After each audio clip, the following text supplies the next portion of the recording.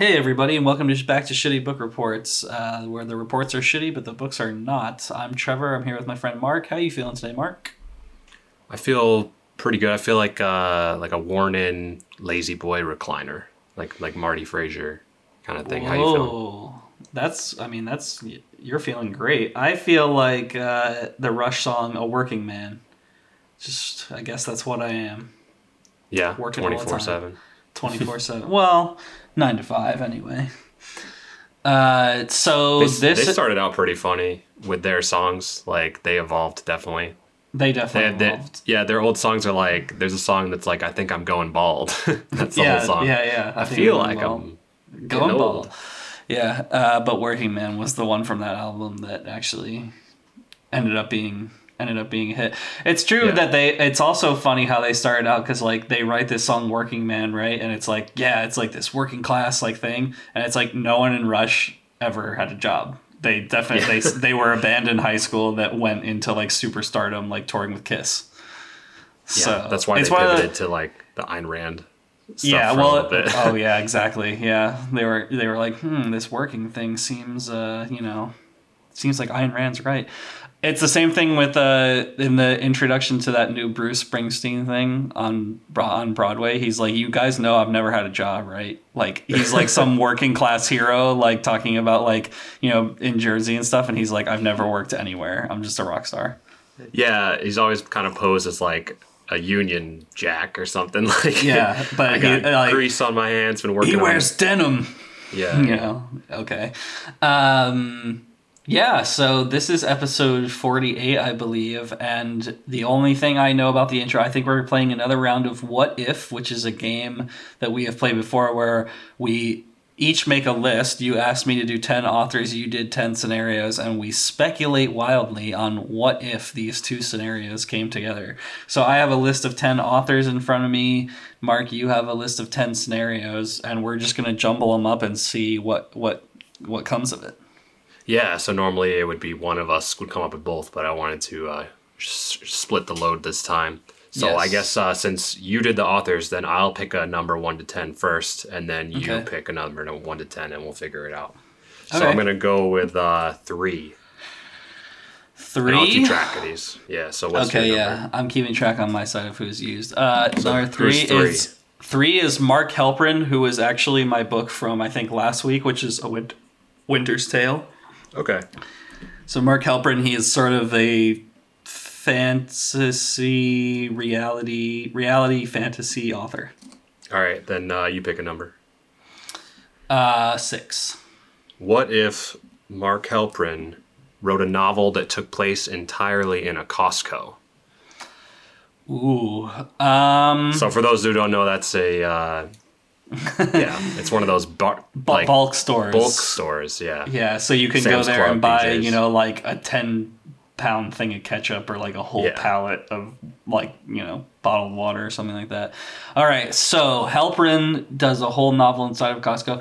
I think it would be pretty good. He'd come up with some imaginative scenarios. He's known for his like flowery language, so it's like when I was doing my shitty report on A Winter's Tale, it's sort of like it's kind of irrelevant like what happens. He just kind of like is an interesting author. So I think he could make it work. He might feel too limited though, because like from what I know of A Winter's Tale, which is the only book I've read of his, but it's very sprawling. Like it's not limited to the bounds of reality, or even like it's written in New York City, but he keeps like, I'll go upstate, like I'll go all over the place. So he might feel very limited. So that's kind of like Costco and Sam's Club, like that. Those places did feel magical as a kid, though. Like, definitely, my family never had like the membership, but I remember I've gone there, like I went there just a couple times, like with maybe my friends' families. Similar to me. That my family was like that. Well, you never had the membership either, and then when you went to like Sam's Club, it was like, what the hell is this? Yeah, the free samples, and then like they have shit like trampolines like mounted horizontally like on the walls, right, so you could see them, and you could the boxes were beneath them. You're like, what the hell?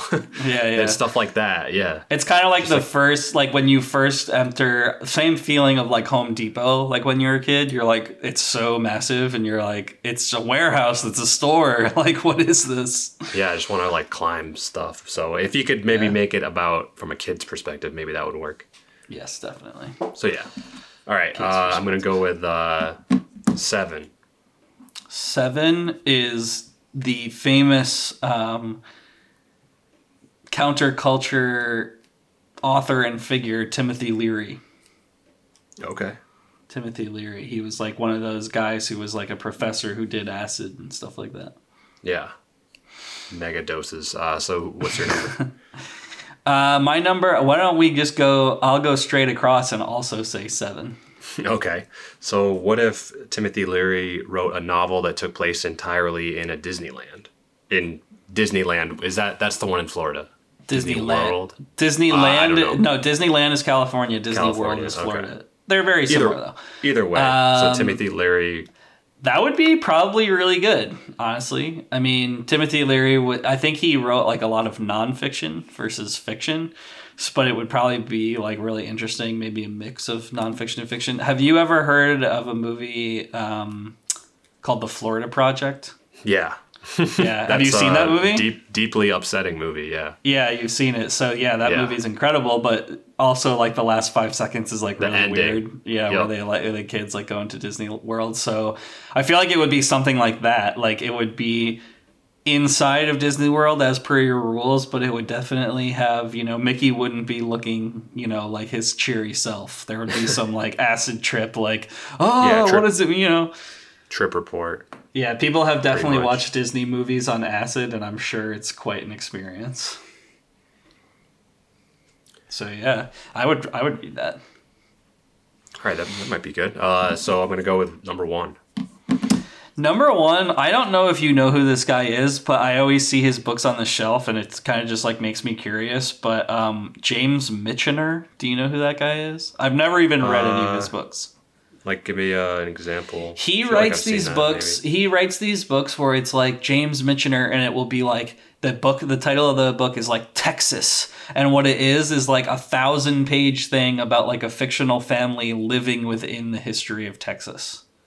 So it'll be like James Michener writes Alaska, and it will be like it'll have like hard history facts about Alaska, but then each book is like a multi-generational like thing about like a fictional family living through the historical events of like a geological place. That's like what's his name? Sooyan Stevens. Yeah, whatever. I mean, I like Michener is one of those guys where he kind of has, it's like sort of that like stupid desire for like page envy, like you just see like a thick ass book and you're like, I wonder if I should read that. So I'll do 5. Okay, what if James Michener, you got the same kind of format here, wrote a novelization of the board game Mousetrap? So 1,000-page. 1,000 pages thing about into Mousetrap. And to be clear, we're just talking about the like setup, the whatever Rube Goldberg machine. Right. I think he would like kind of like extract from what I know of his books, which by the way I haven't read any. I just like know of him as an author. But from what I know about his books, I feel like he would like extrapolate the entire history of Mousetrap. Like he would like bring in like, oh, there was like the first iteration, but then they added like the man with the bucket, they why is that guy up on the ladder or whatever? Yeah, like he's up there because of his like father was, generations ago was this or whatever.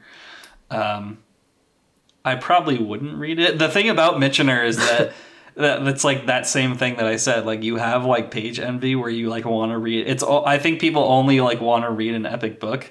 But then I kind of investigate like a little bit further, and I'm like, I don't care what this guy thinks about the history of Alaska. But yeah. That's fine. All right. How about number 10? Number 10 is C.S. Lewis, famous author of Narnia. And I'll do number 1. What if this is pretty great. What if C.S. Lewis was a devout, outspoken atheist? Ooh, the complete opposite of what he actually is. Yeah. So famously, C.S. Lewis, like Narnia has Christian themes, right? So it's like, these kids, like they love like the Narnia books, but then they get slapped with some like secret like Jesus. A devout, outspoken atheist. I mean, I feel like it would just. Is he more of a Ricky Gervais or more of like a Christopher Hitchens?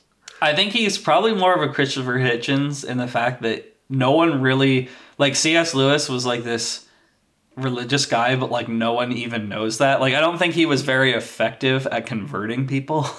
Like it's not like people are like, yeah, I read Narnia and then I found Jesus or then I started going to church and stuff. I just think that people enjoyed his fantasy more than his religious overtones. Yeah. So, like Hitchens is like, I don't think Hitchens is like making people into atheists. He's just like, people just like read his books and they're like, okay, whatever. Yeah. Is Ricky Gervais an outspoken atheist? Oh, yeah. He's like one of the biggest ones. Interesting. Probably. But it's all just like, jokes. Just trying to offend people and whatever. Mm-hmm. A lot of people find it annoying. He's a bit of a trickster, that one. Yeah, That's what he enjoys, chaos. Exactly. So I'm going to go with number 5. Number 5 is Gary Paulson, and he is the person who wrote Hatchet. And so every kid in America read that book at some point. I mean, if you didn't read Hatchet as part of your school curriculum, then your school is majorly fucking up. And I will go with the number 3.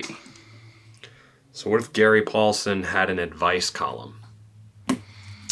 Oh, that would be pretty good, I think. He would be very practical. He would strip away the BS. And, because Hatchet is very much like, I ate the wrong berries, or this is what I did, use my hatchet to survive, blah, blah, blah. So he would just zero in on, for his advice column, he'd be like, use your emotional toolkit. This is what you have. This is what you need to survive. I don't know. Or maybe it would be bad advice. He might not be equipped. He might not be equipped to handle situations outside of no one's writing into an advice column I'm lost in the woods. Right, yeah. Tell me what to do. It's the emotional wilderness of whatever. Be like high school kids having problems. So he'd be a horrible advice. He'd be like, well, you got to go out in the woods and get lost, and then you'll find yourself. You know what I really miss when you're speaking of advice columnists? You're like one of the only people who would understand this reference. But do you remember in the Journal Inquirer when we were growing up, there was this hometown newspaper where kids could write in, teens could write in. Oh, it was called Speak Out. Yeah, Speak Out. But there was Speak Out for adults, and then there was Teen Speak Out. You get responses from other people, so it would be last week this person said this. Oh, okay, yeah. Yeah. It's somewhat responding to stuff. Yeah, I really miss that. If I could get a copy every day of Teen Speak Out, then my life would be a happier one. Yeah, they got better problems. They were so amazing back in the day. Yeah. I wonder if it's still going on. Okay, so what's your next number?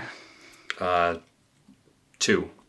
2 is Dan Brown, famous author of The Da Vinci Code, Digital Fortress. You ever heard of that one? No.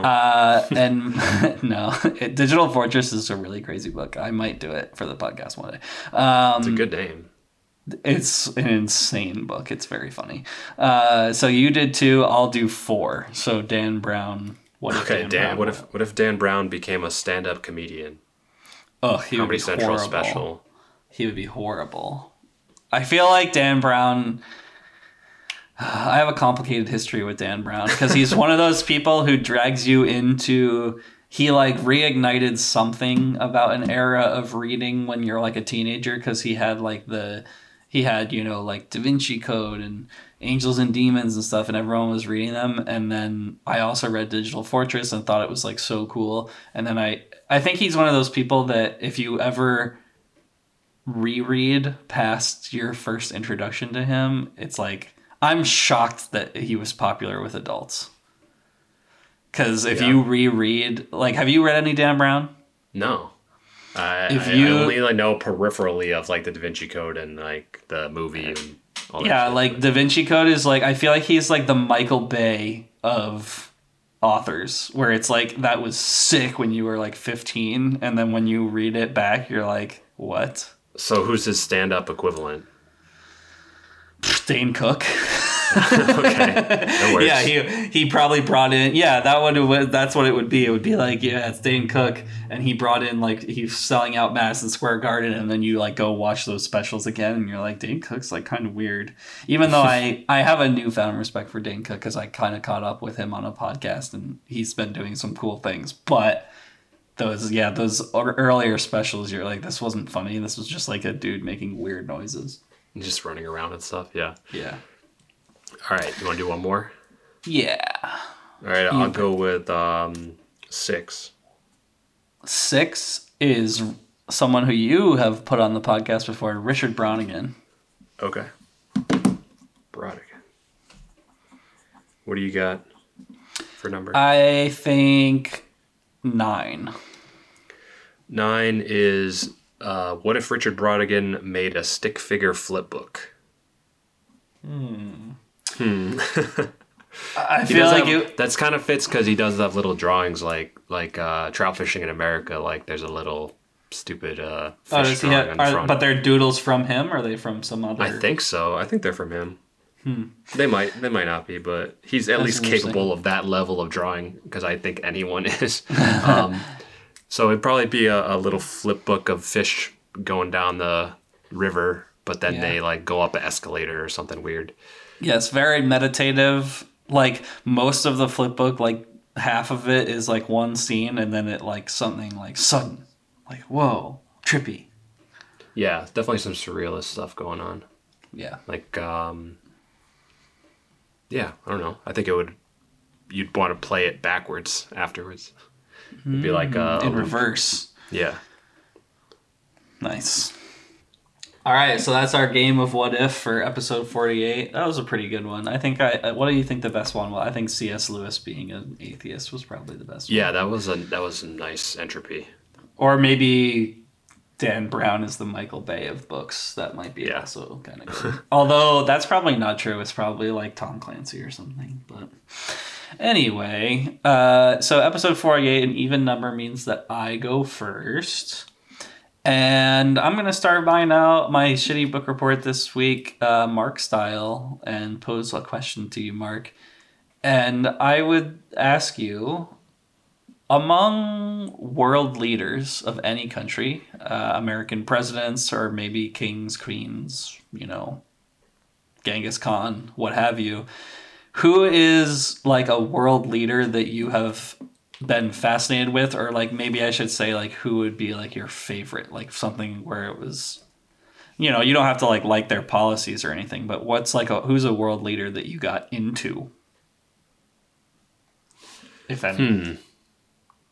Like, do you have any advanced knowledge of someone like an Abraham Lincoln or? That's a tough question for me.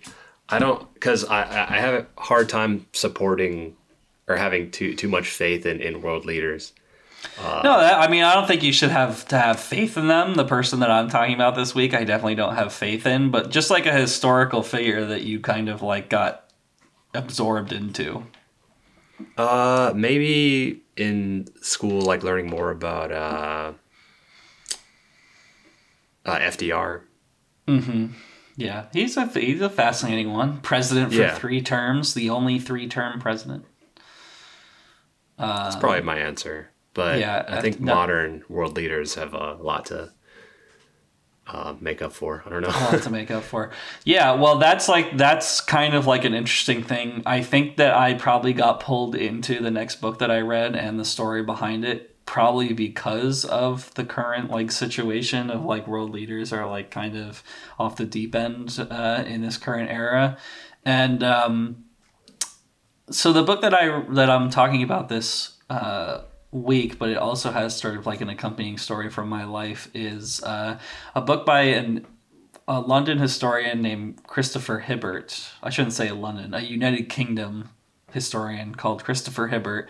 He wrote popular historical fiction, not historical fiction, historical like biographies and stuff. So he's trying to adhere to the facts.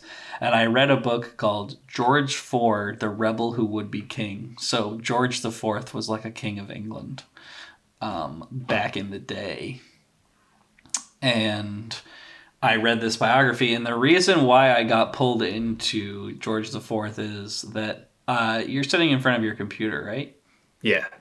So what I want you to do right now is to Google an image of a place called the Brighton Palace.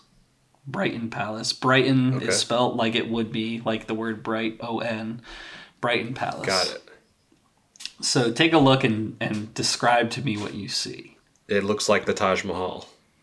Right. So there is a castle in a town called Brighton, and Brighton nowadays is like the beachside cool town of England and London, where it's basically you can get on a train in London and in an hour and a half you can be in Brighton. And it's a place where a lot of DJs began their careers. It's sort of like a party town, but it's also like just idyllic. It's kind of like by the ocean. There's like a pebble beach there, and it's very like you basically get there out of London and you're like, I can't believe the train ride was only an hour and a half or like an hour, because it's very sort of different opposite. World. Yeah. So what you're looking at, Brighton Palace, is one of the kind of like historical features of Brighton, and it was my obsession with George IV, who was like a really psychotic king of England, started with Brighton Palace. So my girlfriend at the time, who is now my wife, Daria, we took a tour, and this was have you ever gone to a museum and taken the audio tour? Yes. So of any audio tour I've ever taken, the one at the Brighton Palace is probably one of the best, because I was just so completely obsessed when we were listening to this audio tour. And the funny thing about the Brighton Palace, like you said, is an English style sort of like castle, but it's made to look like the Taj Mahal. And as you learn more about George IV, the rebel who would be king, as you're going through the Brighton Palace, is basically this guy who was king of England after his father, George III. So he was George IV. And he becomes king of England, and he's very apathetic. He doesn't want to be king, possibly like someone else who's running one of the countries right now. Maybe possibly running the United States right now. Maybe he doesn't want to be president. So there's this guy, George IV, and he sort of inherits being king, and he's kind of not ready for it. He eventually like settles into the role, but one of the things about him is that he was just the worst. Like, he didn't want to be king, but he wanted to spend money like we all do. So he had all of these kind of extravagant things. One of which was the culminating in this Brighton Palace that is a king. It's like a castle that was made in the image of the Far East, except everyone involved with it, including King George IV, the architects, and all the people involved, had never been to the Far East. But they built a castle. They built a castle based on descriptions and other people. You know, at the time, there's no Google Images or anything. So it's like other people's paintings, other people's impressions. So he builds this castle in the style of the Far East, and the outside is supposed to be like India. So it's like this Taj Mahal looking like kind of thing, but it's also like English, and in a certain way it looks like a castle and the Taj Mahal combined. Yeah, it's a mix. And the inside of it... The silhouette is like Taj Mahal, but then the details are right. And different. The inside of it, complete kind of shift in tone. Instead of going all like trying to make like a fictional India, the inside of it is a fictional China. So he based the inside of the Brighton Palace is like there's all these like Chinese dragons on the walls and like but they're all paintings that have nothing to do with anyone who was actually there. So it's like an imaginary what if China experience. one of the main dining the halls. The inside looks like Wes Anderson. Right. And the inside of there had like one of the main dining halls has like a massive Chinese dragon like hanging from the ceiling made of like bronze and iron and stuff. And it's like, what the fuck? So here is this guy, George IV, and that gives you a window into like he literally built the Brighton Palace, a massive castle, kind of to piss off his dad. Like his dad was still alive when he became king, and he starts to like get like not like he wasn't still alive, but it was like, you know, as one king fades, the other one kind of gets like groomed, so he gets like more access to money and power and stuff like that. So he builds Brighton Palace like basically just to piss off his dad. So that's what it started off with, and I was like, wow, like George IV is like so crazy. There's all these crazy details about Brighton Palace. Like he was a pretty big guy. Like he was obviously very decadent, and he had, you know, there's like weird like secret panels in Brighton Palace where it's like from his bedroom there was like a secret door that went to his mistress's bedroom. So he had like an official wife, and then he was like, and now I have this secret door where like my like mistress lives and stuff like that. Really crazy. He was like so fat and stuff like that, and there was like comics in the English newspapers about how big he was, and there's even a thing in Brighton Palace where he built a tunnel under the grounds of Brighton Palace so that he could walk from the castle to the stables to visit his horses, and that no one would be able to see him because he didn't like how fat he was. So this guy was like, there was no sparing any expense. Like if he had like an idea in his head, like I want to make a Chinese castle, he would just like make it with the people's money, which is fucked up. And he was like not running the country. He was sort of just like doing whatever he wanted to do. So I wanted to read his actual biography, which is where Christopher Hibbert comes in.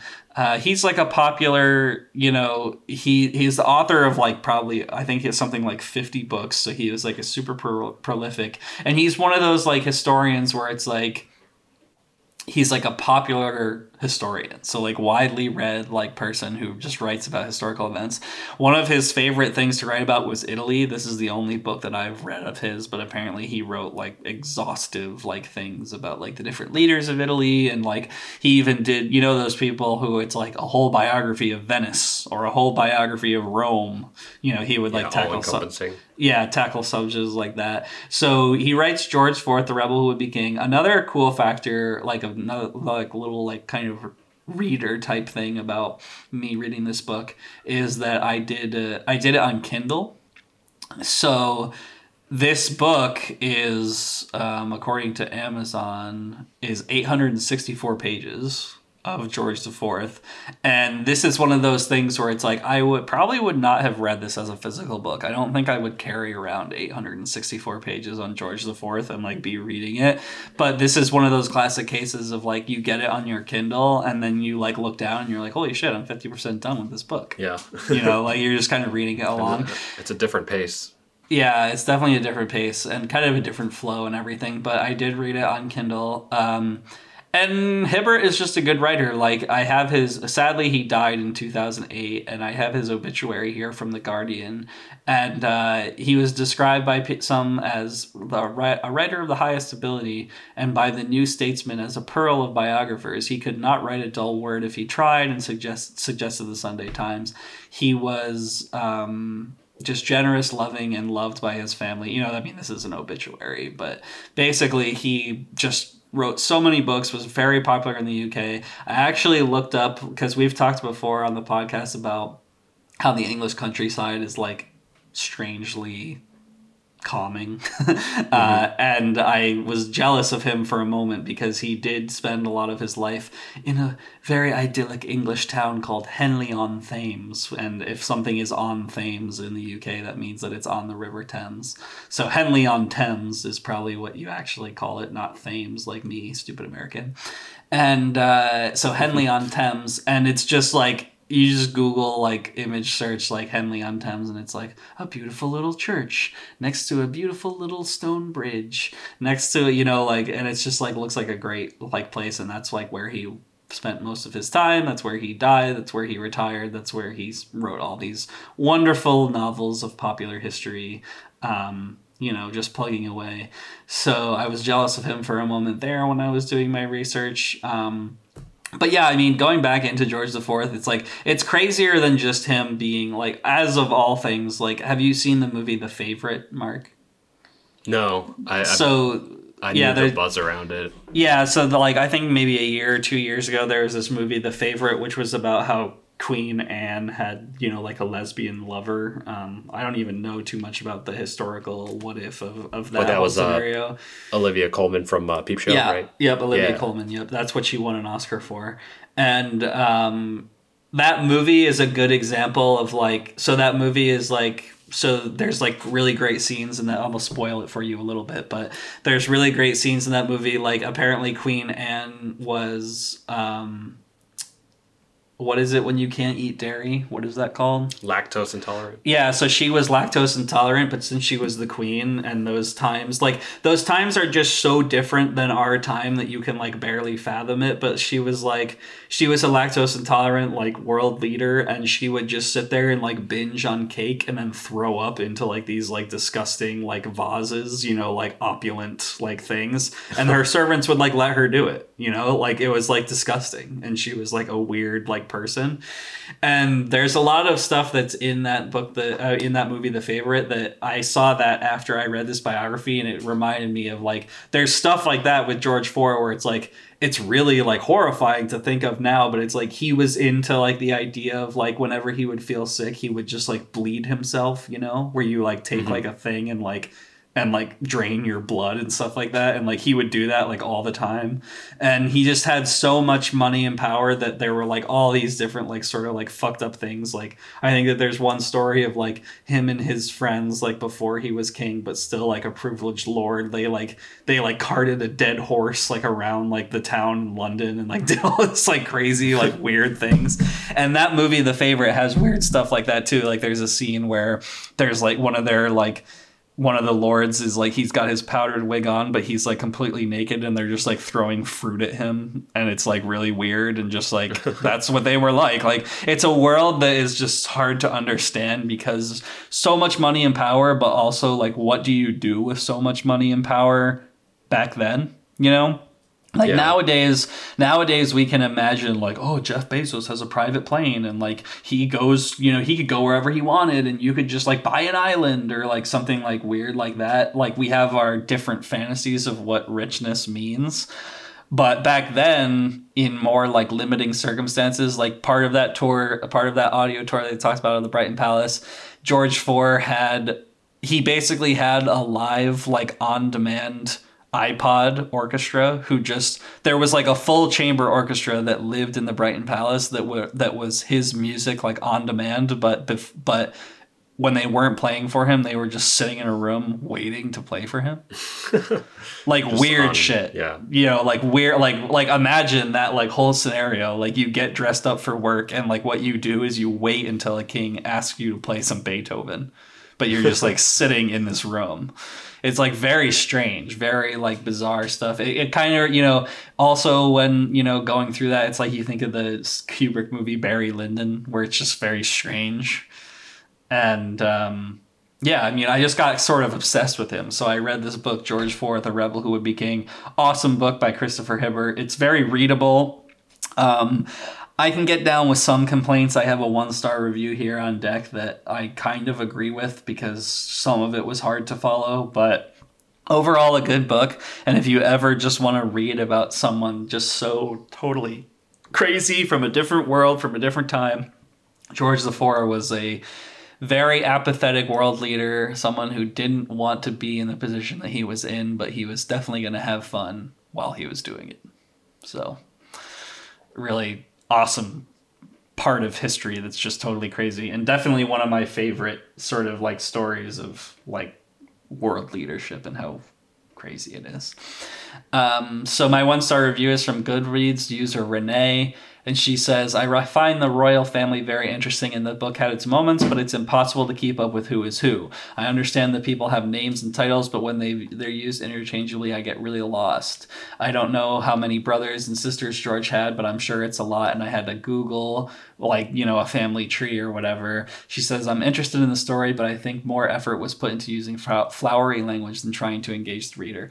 I can kind of identify with that. This was one of those books where it kind of felt like, you know, what's that book that I don't like by Gabriel Marquez, 100 Years of Solitude or whatever. Oh, like yeah, where it's like too many family names. And there is like a bit of that in here where it's like the Duke of York, who is also the Duke of what, or like the Duchess or whatever. Like they all have different titles, and he kind of demands too much of you by like thinking like, oh, I remember who that person is. So, but yeah, there's a lot of like cool, like romantic intrigue, like he's required to marry this one woman for political reasons, but obviously he has like a mistress for other reasons. And like there's a good little drama with like who his brother is going to decide to marry, of how that's going to set up the finances in the future. And there's all these things that like kind of like set up in different ways towards like him making the Brighton Palace, and just all these weird decisions of money and power and abuse of power. And by the way, during all this, like the country is like going to complete shit because the leader doesn't care about anything. So he does like official business for like an hour a day, and then like does like other weird shit like bleeding his arms and eating ridiculous amounts of food that no one else can afford. Boiled goose. Yeah, so lots of crazy stuff. He had insane parties at the Brighton Palace like pretty much every day. So it's just interesting to think about that kind of stuff and the imagery that goes along with it. So I would definitely recommend, if you want to feel like maybe this isn't the first time in history that the world leaders are not really someone who you would expect, then I would check out George IV, the rebel who would be king. Nice. Yeah, it's like that, it sounds similar in a way, but extremely detailed, more than like the Will Cuppy. I forgot the name of it. Will Cuppy. Yeah, one of the first books that I covered. The rise and fall of pretty much everyone. Right. Yeah, that. Just those weird little factoids. But yeah, this is focused in on one person, but it's like that whole feeling of like, the world's so weird, and it continues to be. It's always been weird, yeah. Yeah. That's cool. Yeah, sounds like a good break from like fiction. Yeah, it's a good break from fiction, and just one of those things that I just got pulled into, you know? It's like when you listen to a podcast about a historical figure or, you know, really anything like that, it's like this one, I went deep and I was like, wow, I love this guy. / hate him. Nice. Yeah, good job. All right, I'm going to jump into mine now. Cool. I'm going to read the back snippet of the book I have because it was interesting. And apparently it was a controversial book in its time. And we'll talk about that a little bit. So here's the back. One part from the back, I'm paraphrasing. Almost immediately upon its publication in 1915, it was prosecuted and banned. Richard Addington, which I'm not sure who that is, but Richard Addington says, "It is incredible that a book so passionate, so poetic, so full of the pith of life and the loveliness of nature should have been labeled as pornography." And some more detail that's not on the back of the book. So this book that I brought today was prosecuted in an obscenity trial at the Magistrates' Court in Great Britain upon its release. And over 1,000 copies were seized and burned. And then after that point, it was unavailable in Britain for 11 years. Wow. So when you look back, that's 100 years ago now. What is controversial is always changing. And then, sometimes you look back and it's just kind of ridiculous where things were at.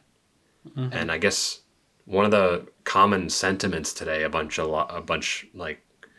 a bunch of older people is that, you can't say anything nowadays, like no one can take a joke or that sort of thing. But think about the world of 1915 and what was taboo. And look how far we've come in that way. So that's just not true. So I got a question for you. What would you say has been the most controversial book of our lifetime? like what does a controversial book look like nowadays? Does it even exist? Do we have books like, is that a thing anymore? I think it's an interesting question because a controversial book in our time is something that probably is controversial because of how much attention it attracts. So like you could say something like, oh, like 50 Shades of Grey is controversial, but it's controversial because it sells well. Mm-hmm. And like the same thing with like a Harry Potter type of book where it's like the controversy behind Harry Potter is like, ultra religious people saying that it's witchcraft or whatever, but it's like, but it all starts from it selling really well. Yeah, it wouldn't be banned if it wasn't popular, right? Right, yeah.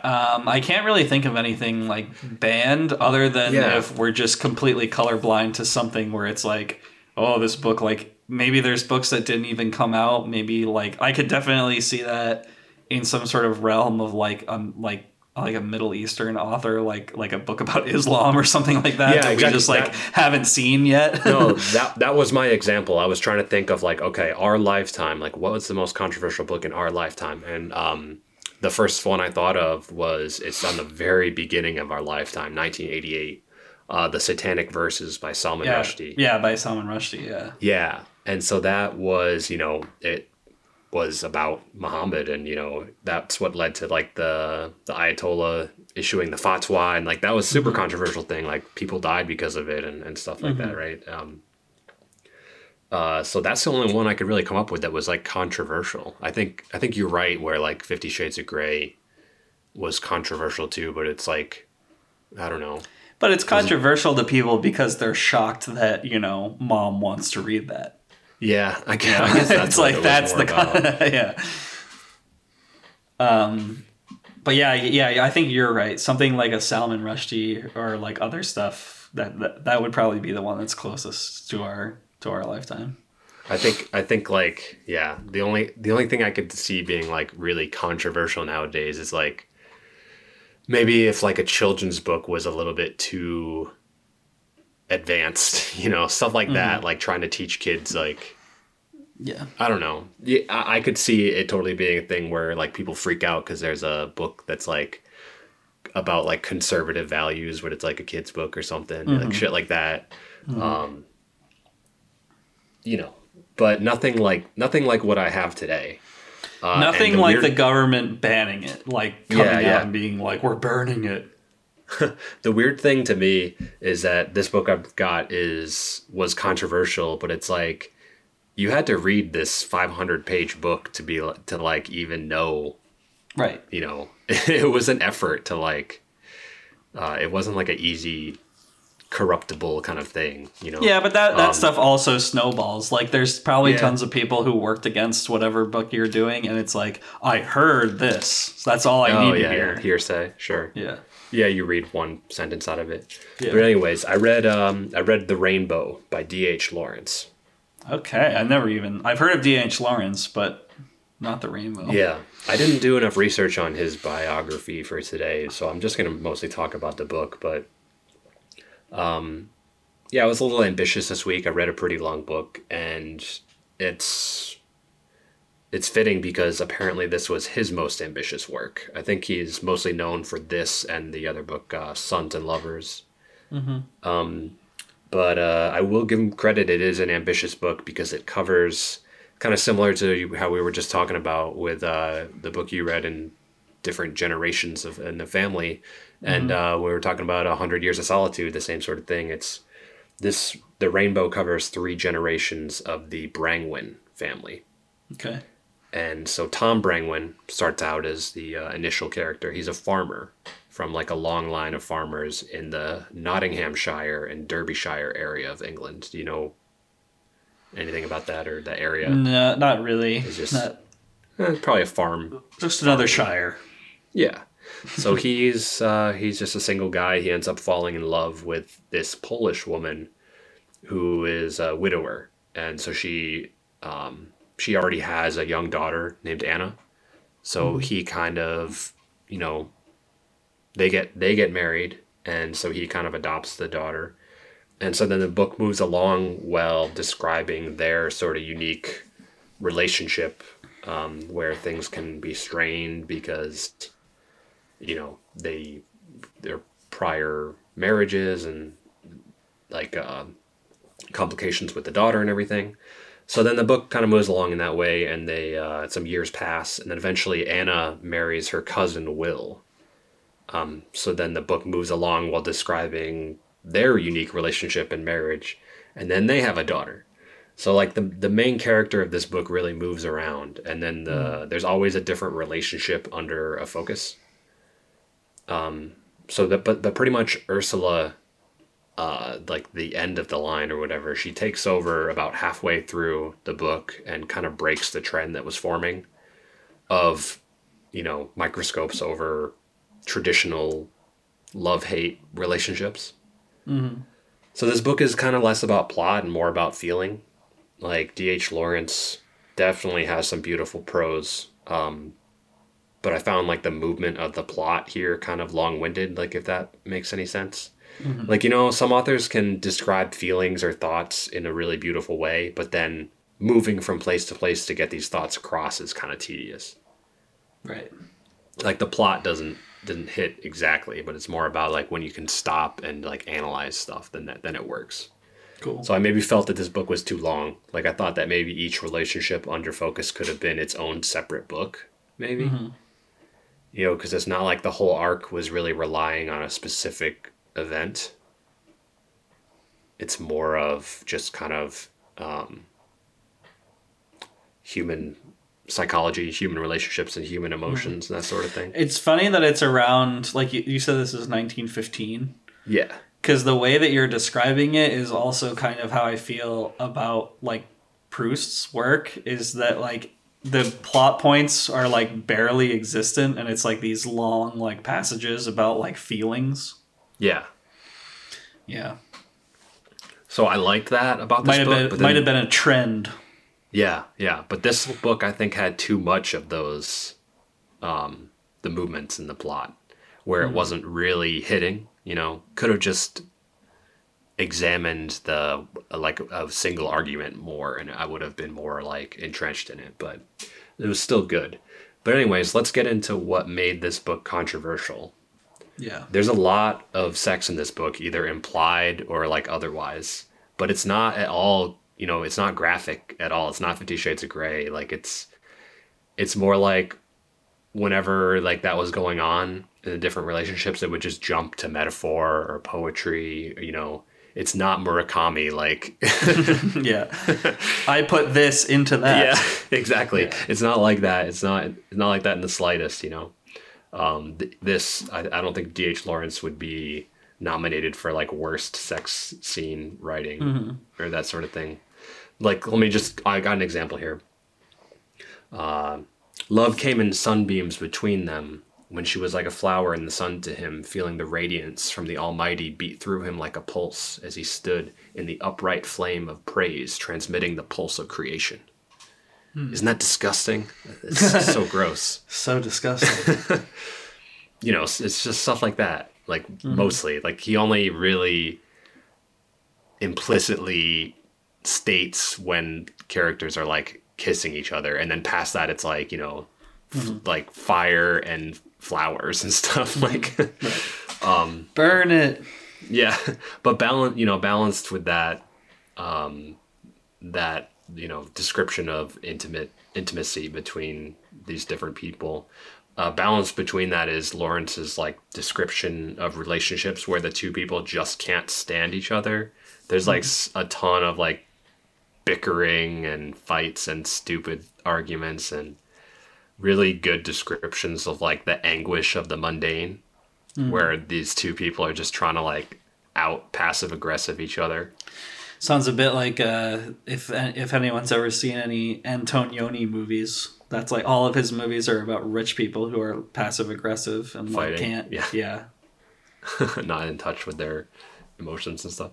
Yeah. But that's definitely one of the strengths of this book. Like, two people going, like, what have I gotten myself into? Like, I hate this. Oh, but I love this. I hate this. And anyways, I guess I want to read a quick section that deals with the title of the book, which again is The Rainbow. Okay.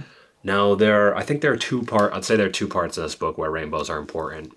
And one is the one that's probably most pointed out is at the end, and it's very obvious. It's, pushed right in front of your face in the form of like an actual rainbow. It's not like really a symbol in the name. But like the better one, in my opinion, is right at the transition from the first part of the story to the second.